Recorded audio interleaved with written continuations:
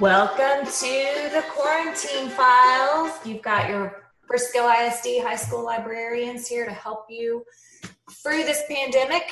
Today we wanted to talk about conspiracy theories. There are a lot circulating around this virus, but that's nothing new. We've had all kinds of conspiracies floating around.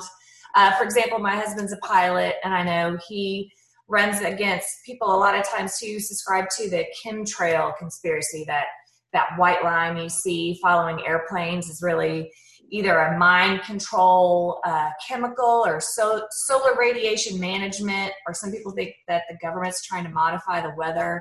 But they see that trail behind the airplane and they think, it's something terrible, when the science behind that is when you burn aviation fuel, one of the byproducts is water. And so this is water vapor that's coming off, totally harmless. And but the people that have the Facebook groups that support this conspiracy theory have all sorts of data, which is not true, and all kinds of photo evidence, which is doctored. But people, get really worried because it sounds horrible to have your mind controlled by, something in the sky. But there are several other people who want to talk about some different conspiracy theories. Like Chelsea, you had one you wanted to. Yeah. So one of the new big conspiracy theories is 5G towers and how they are killing us. And it's gotten so bad that in I think it was London, they even set fire to like 3 or 4 5G towers. So the theory is that the radiation and all of the things that are coming off of those towers are suppressing our immune system and making us more susceptible to the coronavirus and cancer and all these other things that are going around. And so it's just scaring all of the people who are believing these things into thinking that, oh my God, we're going to get coronavirus and we're going to die. Let's burn down these cell phone towers, which is the obvious logical step to take, when in reality you're just making it a lot harder for like rescue vehicles to find you and get to you, and contacting your family members during all this time. It's just bizarre. It's the same thing with like when people used to think that microwaves were going to give you cancer, or talking on the phone for too long, that was going to give you cancer too. It's kind of in that same mindset. But I don't know that I've heard of people burning down microwaves. No, we can't do without that. I can tell you that if you put an egg in the microwave, it will explode and sound like a gunshot. Like a raw egg? Like in the shell or out of the shell? Yeah, out of the shell. If you break the yolk, it won't explode. But I did that in the office at school. And were you trying to I was just trying to cook it. I was just, I don't know, trying to make breakfast at school. All right. Important to know. I didn't know that. Yeah, if you overcook an egg, like if you try to boil eggs and you walk away and all the water goes, they will take off like a rocket and hit the ceiling.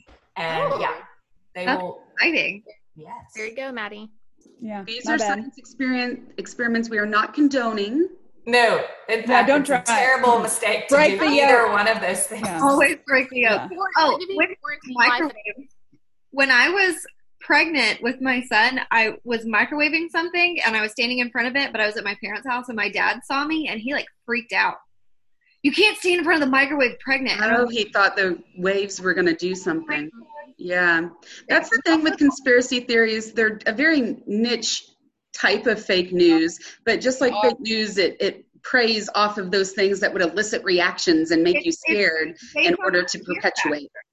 He also told me that being pregnant, it was like a wives' tale that I shouldn't lift my arms above my head.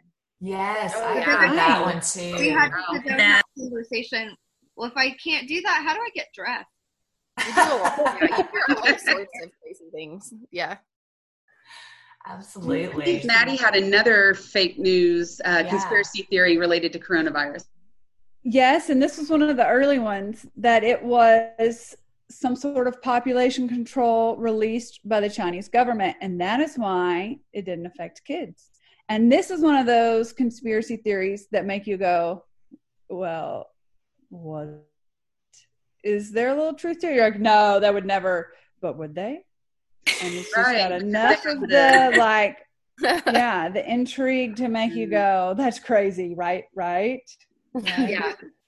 I think that there's a personality type of person out there. Like, I think you either are a conspiracy theorist, like you buy into it, or you just don't. I don't know. But I think on some, like, there is some that I've heard, and I don't like, I mean, just in the past, but I get, like, seems like a little bit of truth to it, and maybe someone took it and, like, completely overreacted and went way far with it. That's what makes it so powerful. And it makes me wonder. But then there are some that I think are like the most ridiculous things I've ever heard. So I'm kind of like in the middle. It kind of depends sometimes, like what it is and like how you can be in the middle too.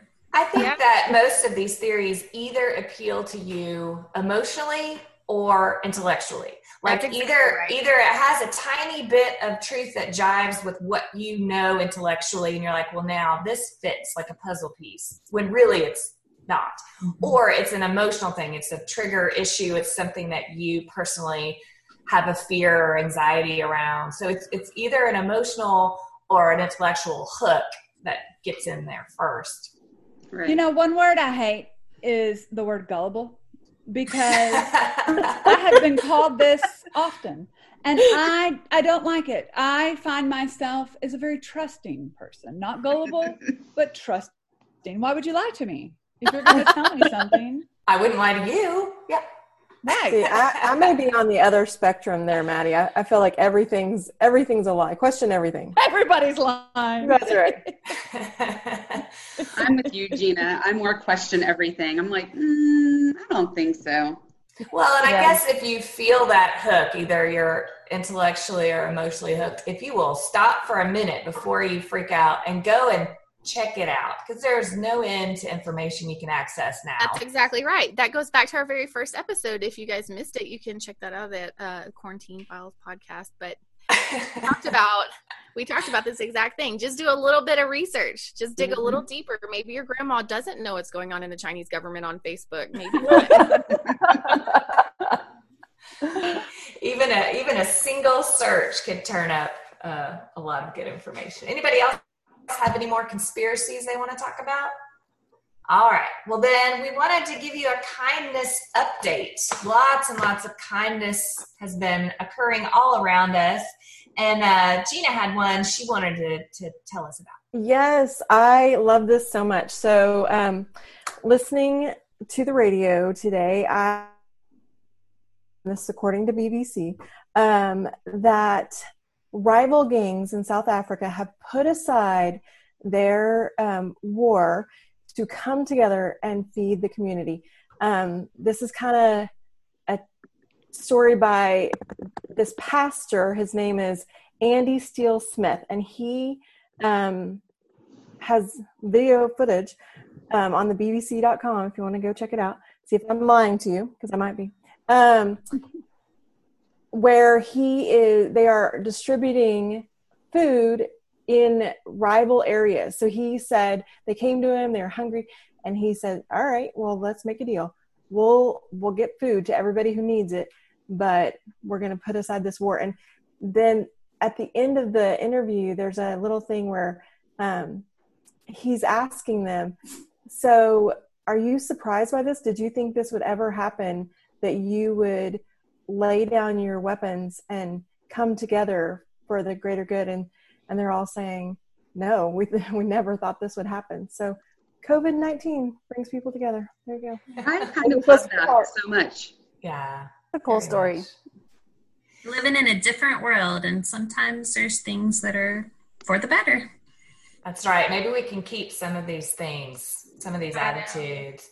We could all also, I'm sure, gush over John Krasinski's new vlog, or Some Good News. Who wants to talk about that? Because we all love that. Well, let me say. So I missed the podcast last time. So as I was listening to y'all's podcast, I heard about Some Good News with John Krasinski. And so, of course, I went to check it out. And I actually caught episode 2 first. And oh my gosh. One, just the heartwarmingness. I think I cried through the whole thing. But the heartwarmingness of all of his tales, but then the Hamilton. Mm-hmm. I just can't. Somebody else tell it because I'm going to cry again. I just thought it was so cool that he called the little girl and he's like, hey, guess what? When this is all over with, we're going to pay for you to go to New York. And I'm like, oh my gosh, that's so awesome. And like, that was not even the greatest part of his video, because of course we all know what happened. If you have not seen it, you should definitely go check it out. But it was super cool. Like when the whole cast called in and sang, it was so cool. I had goosebumps. And I like that she was like, we couldn't go to Hamilton, so we watched Mary Poppins. And I'm like, I like full seriously short, girlfriend. You might want to. I really appreciate how lighthearted it is. Like I love him. I'm a huge fan of The Office, but it's just lighthearted. It's nice to listen to something that's not quite so heavy. Yeah, it's all positive. I love the positivity. And it's not long. It's cute. It's a little pocket of joy. Just, yes. Totally. Highly recommend. Yeah, the two. And I love the two is hilarious. And I love how he brings in like just normal, people like us, whatever. He calls in with these kids or whatever and talks to them. I think that's so super cool. His life is stunning. Yes. Can I please look like that in quarantine? I know. We also loved the teacher video that Frisco put out this week. That was so kind. We'll tweet that out. If you haven't seen it or weren't a part of it, you definitely don't want to miss that. And I've seen lots of schools that are putting stuff out, and I have 2 very young daughters, and it is seriously, I mean, I know it kind of feels like an extra thing to do right now, but it changes their whole demeanor, seeing their teachers and knowing that they're thinking about them. It's hard for them to understand the distance and the time away. Right. Yeah, I've got kids in all 3 levels, and so I've seen stuff that the elementary school is doing.